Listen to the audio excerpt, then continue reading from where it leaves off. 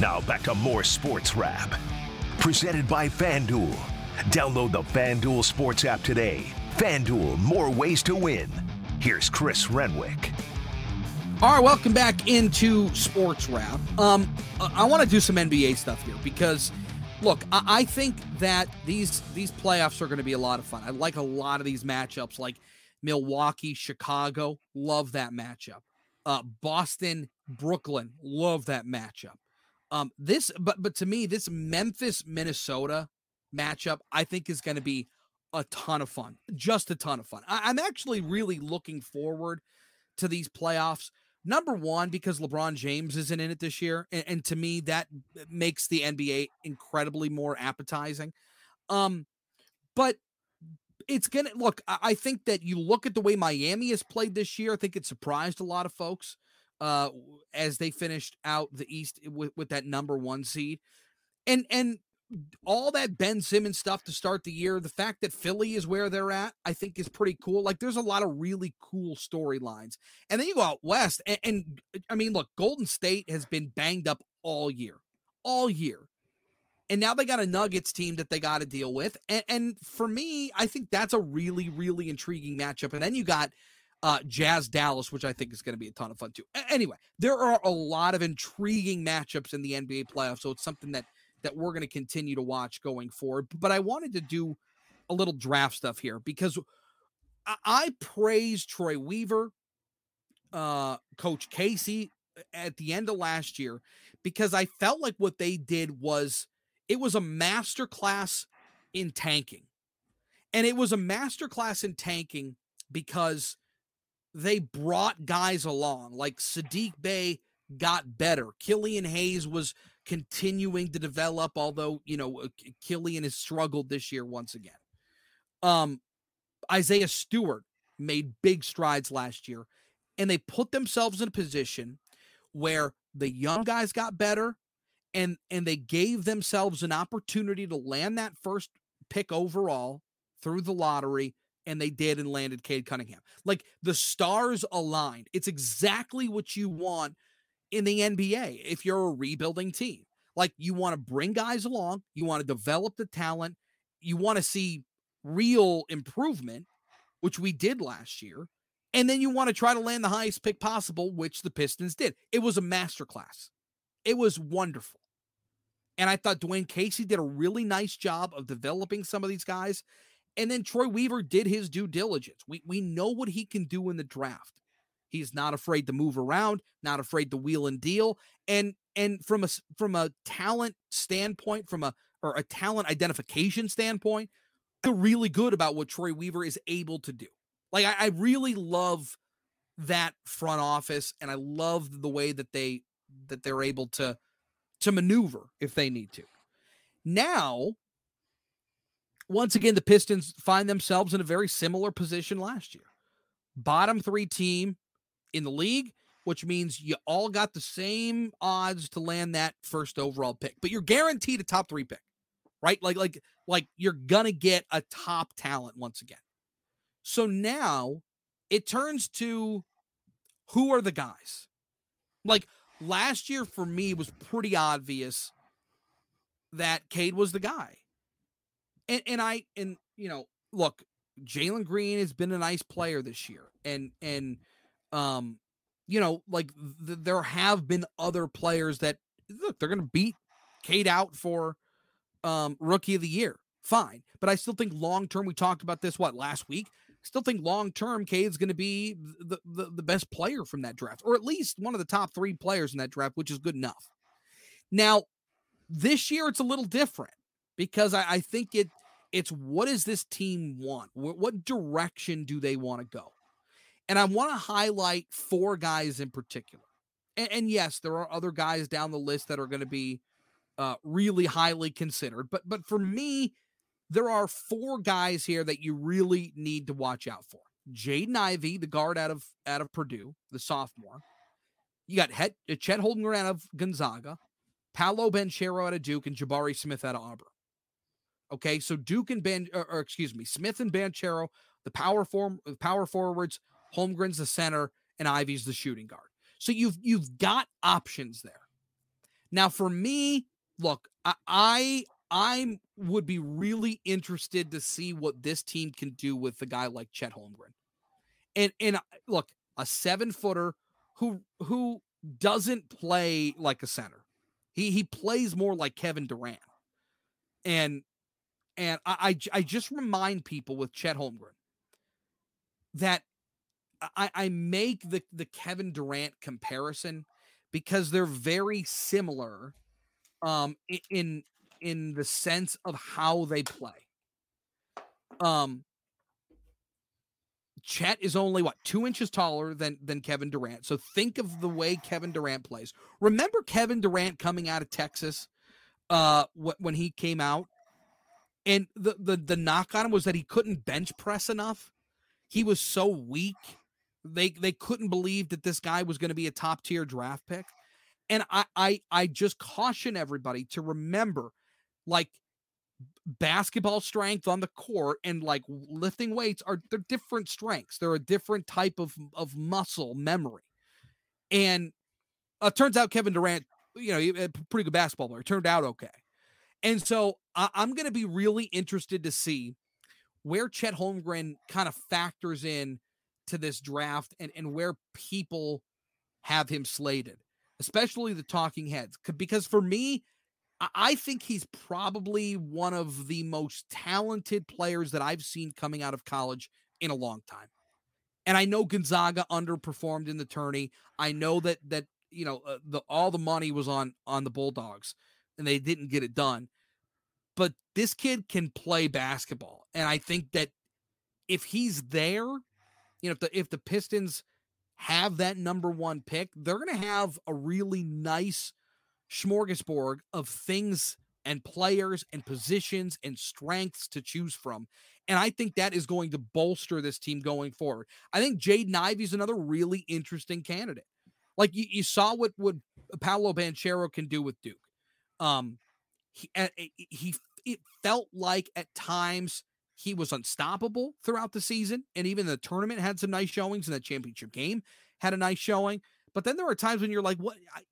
He feels lost on the floor from time to time.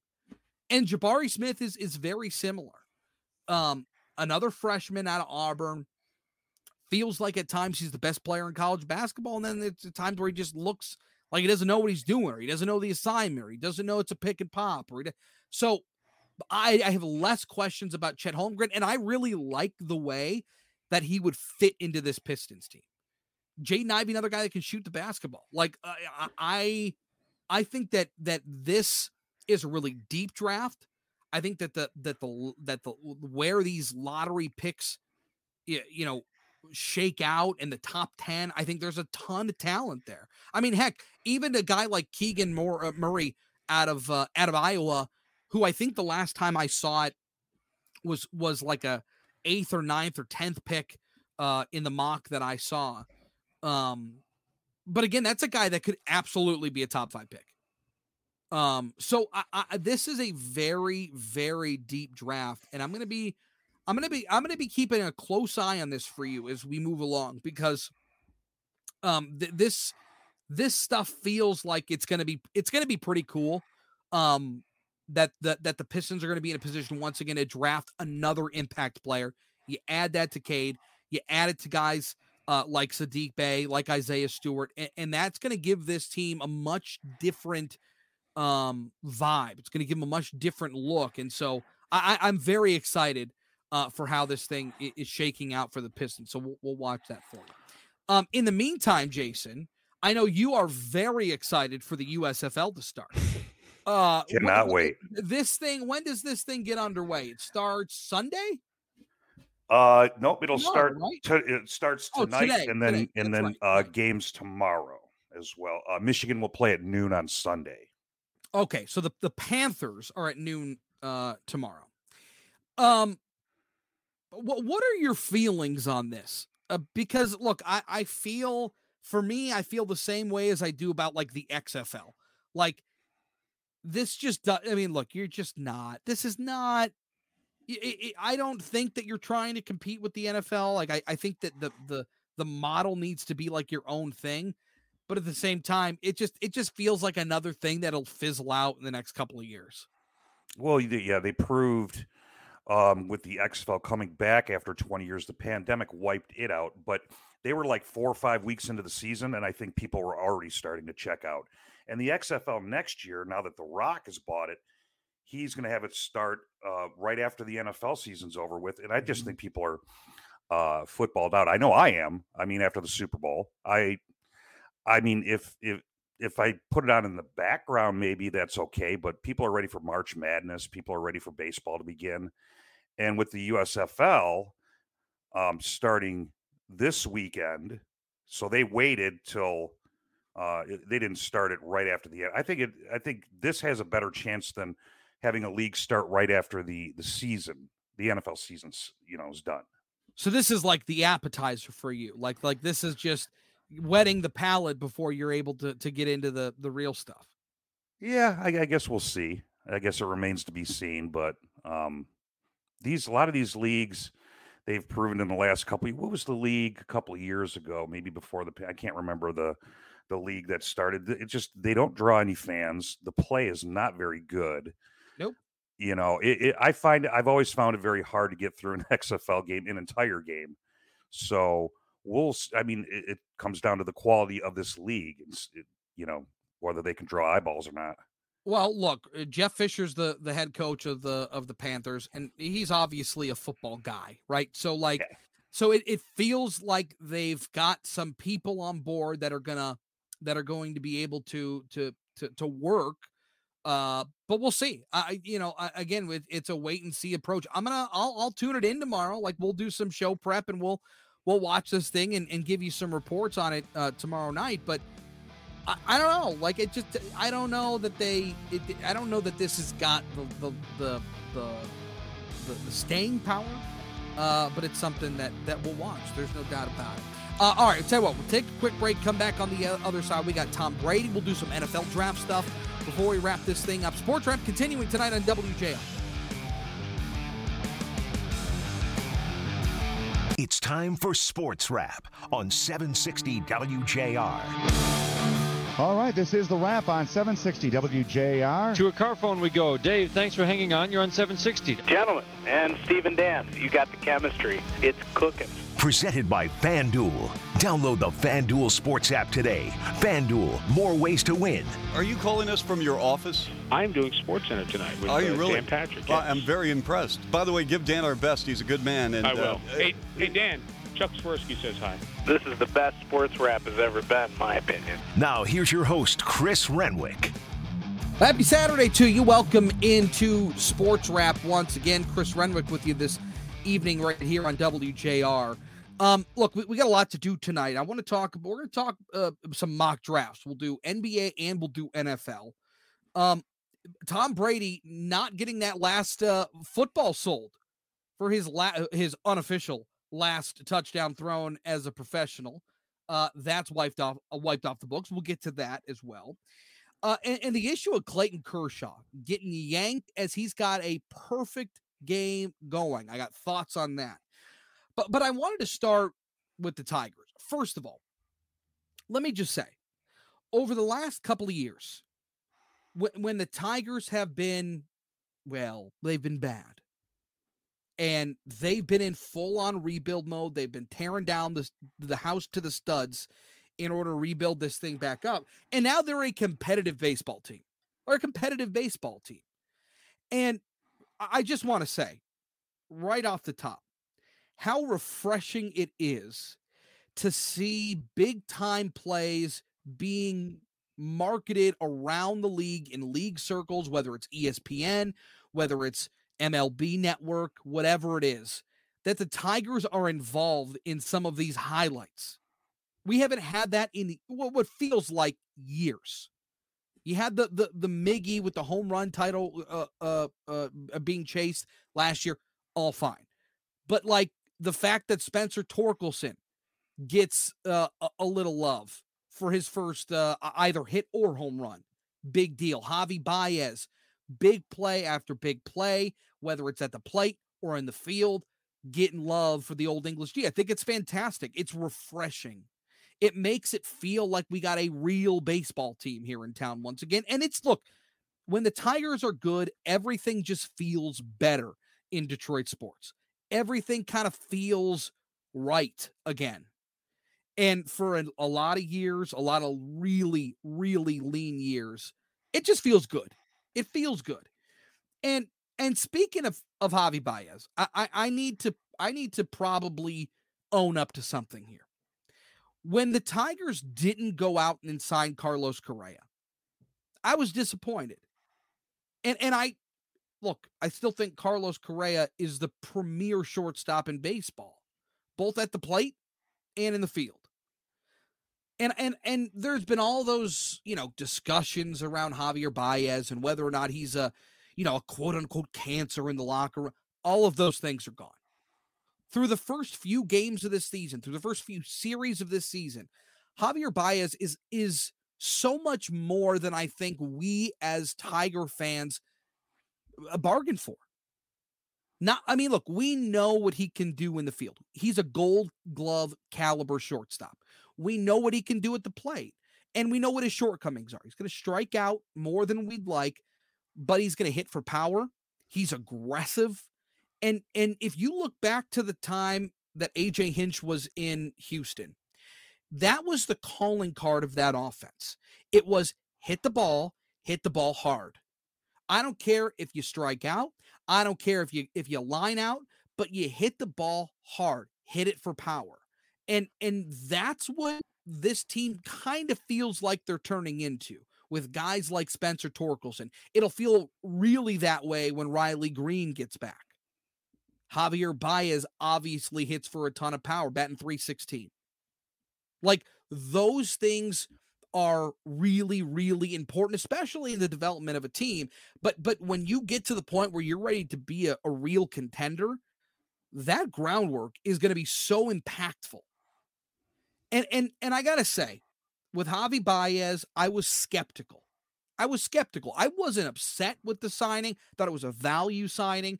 And I just felt like we left a little on the table not having Carlos Correa wearing the Old English D.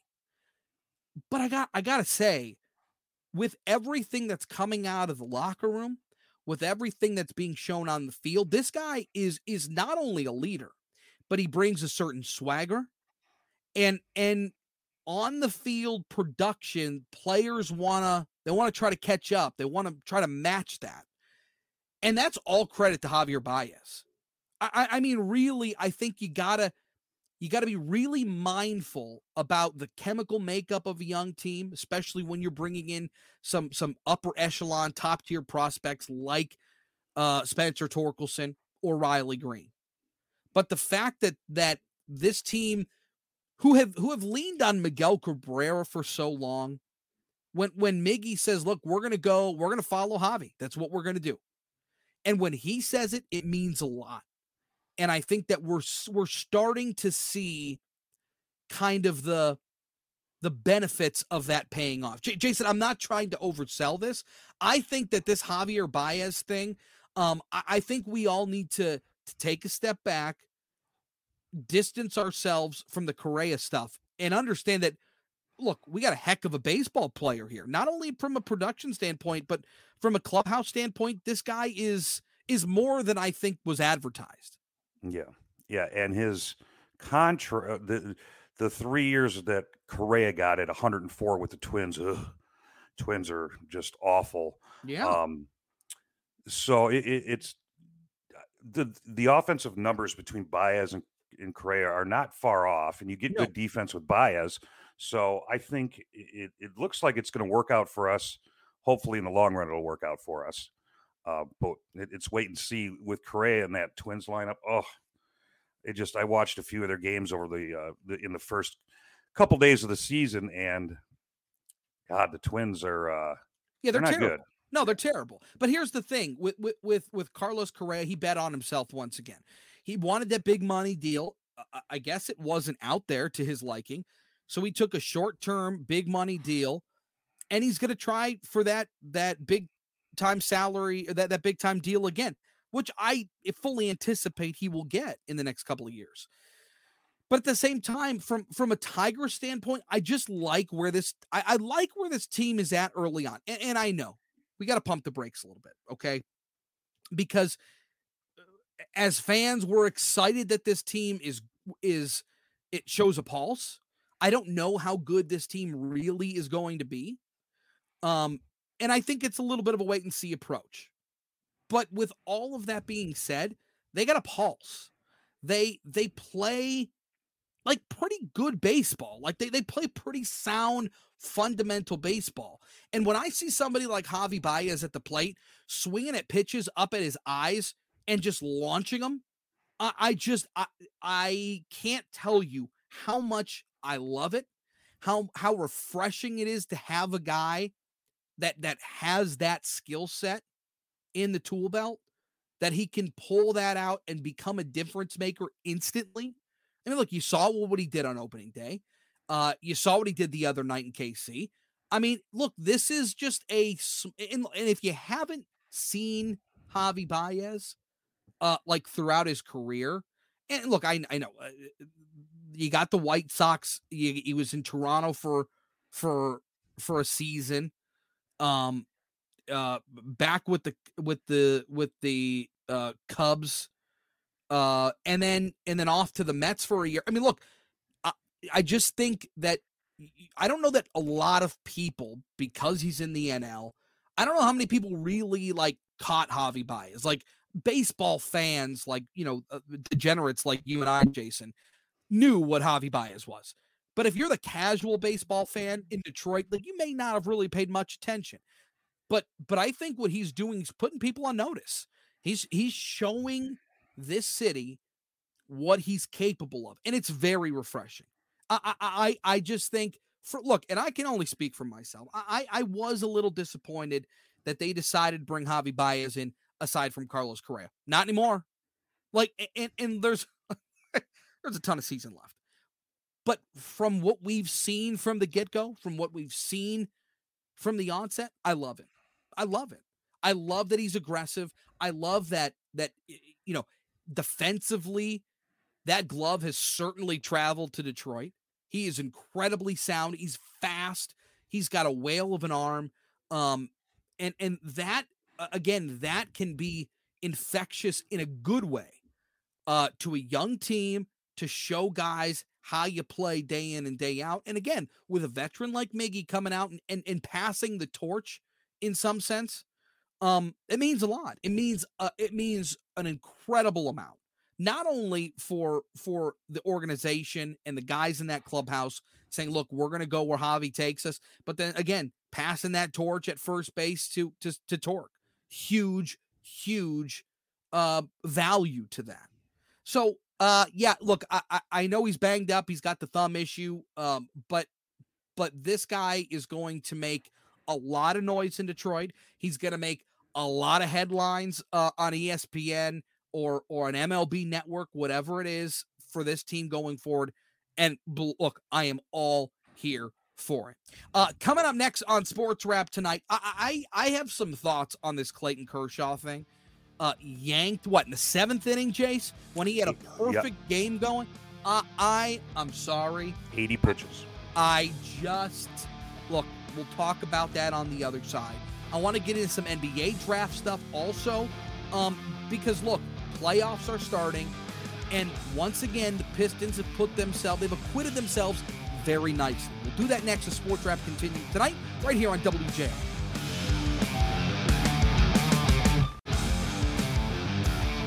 Now back to more Sports Wrap. Presented by FanDuel. Download the FanDuel Sports app today. FanDuel, more ways to win. Here's Chris Renwick. There have been 23 perfect games in Major League Baseball history. 23. Should have been 24.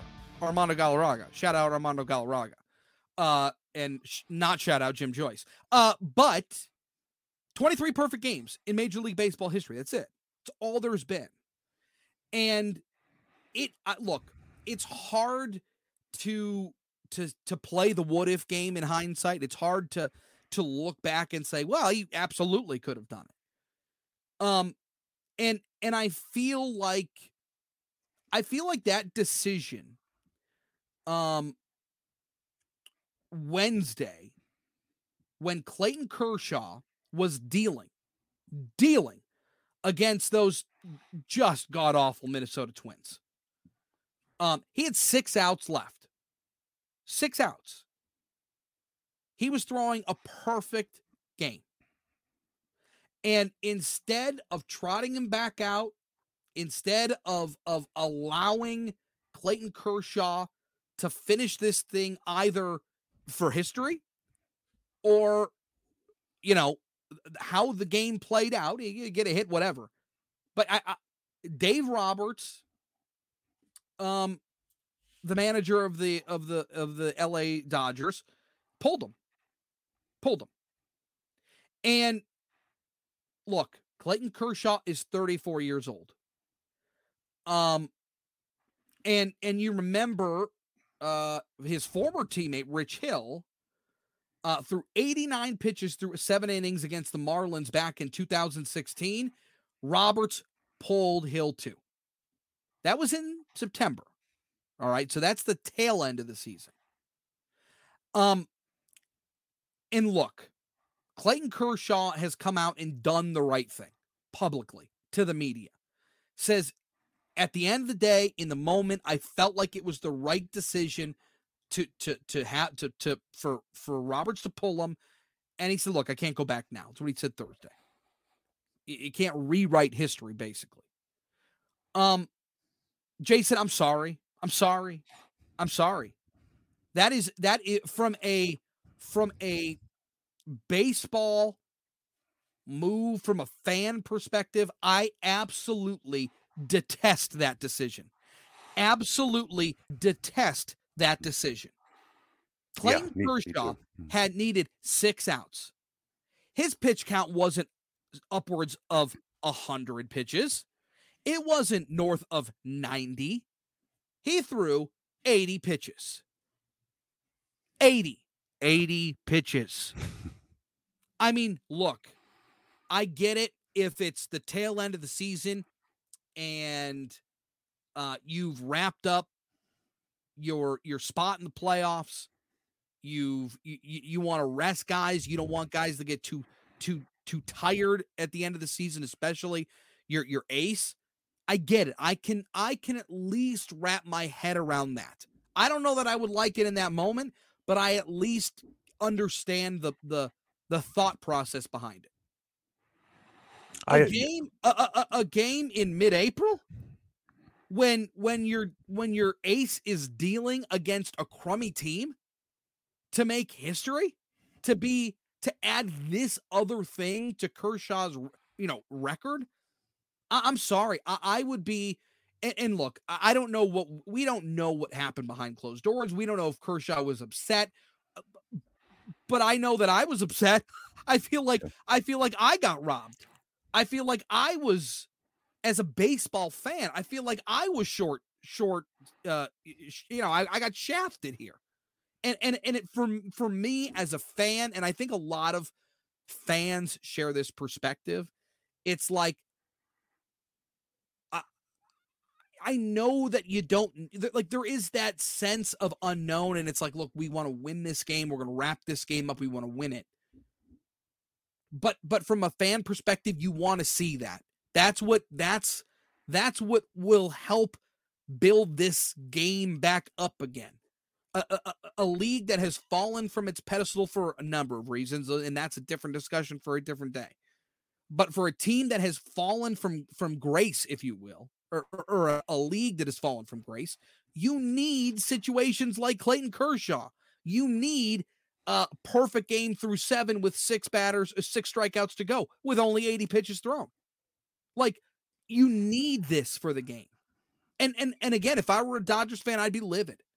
And if I were a Dodgers fan, I'd be pretty mad at Roberts, because I just don't think this was the right move. And again, from a team perspective, from an analytical perspective, from a health perspective, I understand it, but that doesn't mean I like it. I think it was a terrible decision, and I wish that Clayton Kershaw had the opportunity to finish that game. Yeah, absolutely. 80 pitches is what they discussed, I believe. But circumstances can change. I know the weather, they say the weather because it was 34 degrees. Maybe that factored into it. Clayton Kershaw is a long way away from 200 innings in a season. 2015 was the last time he did it. So I understand protecting him, but at least give him the eighth. He goes out there, he allows a single, they're going to pull him. But he Sure. could have gone out there and he could have had a 6-pitch inning. So, Yep. you know, because a lot of teams get real aggressive when they're being no hit or Sure. a perfect game. So I say you give it, obviously you give him the eighth, and then if it's a short inning, you try it again in the ninth. I mean, Jason, look, it's not hyperbole. It's not crazy to say that Clayton Kershaw may have thrown another 15 pitches in that game. They say he was on pace for 103 if it had ended that way. Fine, So fine. But you talk about the aggressive nature that opposing teams adopt when they're, backs against the wall. They want to hit this guy. I mean, it's very possible that thing, he doesn't even get to triple digits in terms of his pitch count. Right. And he did have 13 strikeouts, so it could be a case where he would throw the extra pitches to get the strikeout, but not many. I mean, no. And again, I guess I'm playing devil's advocate with myself because I understand from a fundamental baseball standpoint. And right, like let's say they trot him out in the eighth and he throws his arm out and he needs Tommy Johns. Well, now your ace is gone. You're probably dead in the water in terms of a playoff push, right? Like all of a sudden the dynamic of that organization and that team changes in an instant. But you can't manage scared like that. I refuse to believe that is the proper way to manage a baseball team. And look, I never manage a baseball team, but I will say it feels like when you're on a heater, when you've got somebody who's in the groove, you don't take them out, and especially in baseball. Oh my goodness, with how the superstitious nature of baseball. You don't want to mess with the feng shui, right? To me, it just didn't make a lot of sense. And again, from a fan standpoint, it was a huge bummer. And now, again, did you see Dave Roberts? He's got the history there. Like that's his track record. If he's got somebody that's dealing into those late round or innings, he's going to pull him. Like I have no doubt going forward that will be Dave Roberts' modus operandi. What do you got, Chase? Another example early on in the year, a lot of these teams are having these guys go 4 innings on, I believe it was Wednesday. The hard throwing righty from the Guardians, Tristan McKenzie, he went through 4 innings with I believe he had a 5-run lead. It was 5-0. He had thrown 67 pitches, struck out 6, allowed 1 hit, and they pulled it. So he could have gone another inning and was qualified for the win, but they took him out because that's probably what they discussed beforehand. Well, but again, that to me makes sense. You've got a lead. You're not playing. There's no perfect game. There's no hitter on the line there. Like all of that's done. You're looking for at that point. You're looking for the win. You're looking to notch the W in the column. That's it. That's the goal at that point. Look, and win losses for pitchers, I hate. Win losses for pitchers. I think it's the worst, most overused, most nonsensical stat for starting pitching in maybe all of sports. I absolutely hate it. But from that standpoint, it's a totally different scenario. You're in a position to get the win. Get the win. However you feel is best to get the win, and when you're managing players early, depending on their situations, fine. And I would even feel differently if Dave Roberts came out or Clayton Kershaw came out and said, look, we have a pitch count for every series or for every month of the season or for every quarter of the season or third of the season. And we want to fit into that framework, and we will stick to that no matter what. If that was the conversation coming out, fine. Like, okay, I get it. But at the same time, they didn't say any of those things. All that he said was, well, we felt it was the best thing to do. We wanted to get the win and move forward. Fine. But you left so much on the table. And look, Kershaw and Dave Roberts said, from a fan perspective, I get it. I feel bad. I wish I could have done it. But yesterday wasn't the day. Why wasn't yesterday the day? Why? Nobody has said why yesterday or excuse me, why Wednesday wasn't the day. I don't understand it.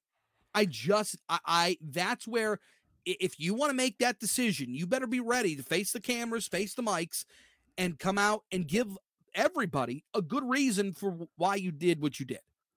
Now imagine if that was a home game. They were on the road in Minnesota. If they were at home, that would have been. I'm sure there would have been a lot of boo birds. Oh, absolutely, absolutely. I mean, Jason, think of it like this: Casey Mize dealing in the 7th, 80 pitches, 6 batters to go for a perfect game. What is your take on it as a fan? Would you be upset if AJ Hinch pulled Casey Mize? Yeah. Mm-hmm. In that scenario, in a mid-April game? Absolutely. Absolutely. So again, I get it, I understand it, but that doesn't mean I gotta like it. I can tell you that. All right, we didn't get to the NBA stuff. We'll do that next. NBA playoffs and the draft. Pistons have acquitted themselves nicely. We'll talk about that next. The Sports Wrap continues tonight here on WJR. Don't go anywhere.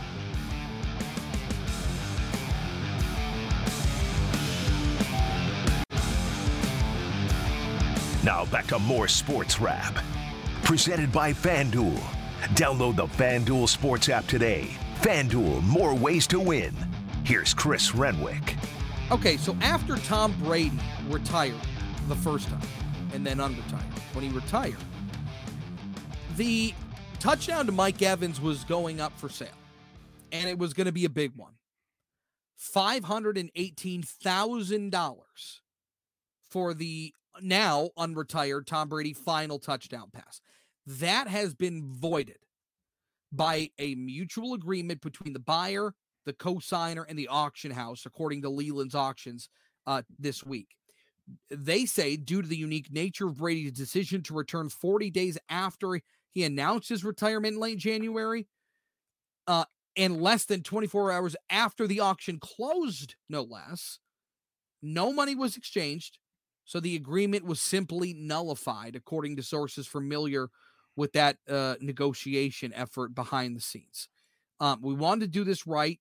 That, according to Mike Hefner, the president of Leland's, adding that while the original buyer has pulled out, the ball's co-signer still plans to sell it privately through Leland's. So they say it's a unique situation that we'll probably never encounter. I still think technically it was Tom Brady's last touchdown pass before he retired. So there could still be some value there. And now that he's unretired, I think that adds another layer of, I don't know, lore or mysticism or something to Tom Brady and his retirement. So I anticipate somebody will buy that thing for a couple $1,000. It's obviously not going to go for $500,000, but I think somebody will buy this thing. I think that there is some history now to it, even more so than the touchdown itself. So yeah, I do think this thing's still going to be sold, but at the same time, I think it will be sold. We'll have to see for how much if they ever make that public.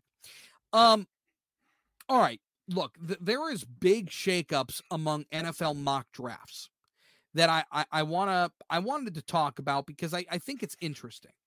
So there have been a lot of talk about Jacksonville, right? Jacksonville sitting at number 1, Detroit sitting at number 2, and what the Jags are going to do. And it seemed like for the longest time that Evan Neal was the guy, the tackle out of Alabama. And it makes a ton of sense because, number one, they need to shore up that offensive line. But number two, I mean, look, you want to try to protect Trevor Lawrence as much as possible. You want to try to give him as much of a chance to succeed as possible. And I'm not going to write the kid off after 1 year. I still think he can be a good quarterback in this league. But I think you got to give this kid a little bit of time, especially after the debacle that was Urban Meyer. So it was really interesting when I was checking out some mocks this week about where Evan Neal was falling to, because he did fall. In fact, he fell 5 spots. Oh, check that. Excuse me. He fell 9 spots to Seattle at number 9. And this was the write-up that I saw from NFL.com. The more I read, the more it seems like the Seahawks are actually kind of into Drew Lock. This weekend, I came across a tweet from Lock's former Broncos teammate, Sua Cravens, and suggested a personality clash between Lock and Vic Fangio. But taking a lineman, they should have done it a year ago. This way, it would shore that up and really solidify that line. That's from Adam Rank, an NFL writer at NFL.com. So I was really surprised who Jacksonville was looking at to take at number 1. Not because the talent doesn't match the pick, because it does, but I was surprised to see the position switch. And now Adam Rank has Jacksonville taking Aiden Hutchinson out of Michigan. And Trayvon Walker is a real possibility there. But they're saying that this would be a swing for the fences, go for Hutchinson, translate it to a Bosa-like player at the NFL, and away you go. And I know a lot of Lions fans want to see Aiden Hutchinson in the Honolulu blue and silver. I would too. I think Aiden Hutchinson is a marvelous player. But if he goes number 1, he ain't going to be available to you. But the Lions will still have an opportunity to take somebody like Kayvon Thibodeau, who again, in terms of the talent, has all the talent to be the first overall pick. So I would say, I mean, look, this would be a wonderful pick. Got tons of swagger. He's got a high motor. And I think in terms of the personality, in terms of the characteristics of what this staff is looking for, I think Kayvon would fit in really nicely with Dan Campbell and this staff and the rest of this team. Jason, I thought it was really, shocking, I guess, that Jacksonville would pivot to the other side of the trenches and take somebody like Aiden Hutchinson at the end, number 1. Yeah, I mean, I've actually got a mock draft where they do take Trayvon Walker at number 1, and the Giants taking Thibodeau at 5, which would be nuts. But yeah, I honestly don't think they can go wrong with either guy. And I know Lions want to see Aiden Hutchinson here just because he went to Michigan, but that doesn't really matter. They're trying to put together a good football team, so I don't think they can go wrong with either guy. Do you feel like Malik Willis has done enough to garner a real look there at 2? I don't. Because look, I know that Jared Goff is not the long-term future of this team. But there has been a ton of smoke around Malik Willis being there at number 2 and the Lions not being able to pass him up. Do you feel like they go quarterback this year? Do you feel like they wait? Do you feel like now is the time to strike if you're up top now? What are your thoughts on this? No, I think you wait. You have another year with Jared Goff. You let him run the offense. He started to figure some things out last year at the end of the year, and then you just build it from the inside out. Yeah, interesting stuff. It's something that, look, we're going to see a ton of more mock drafts as we go along. We're going to cover here on Sports Rep for you. That's going to do it for us tonight.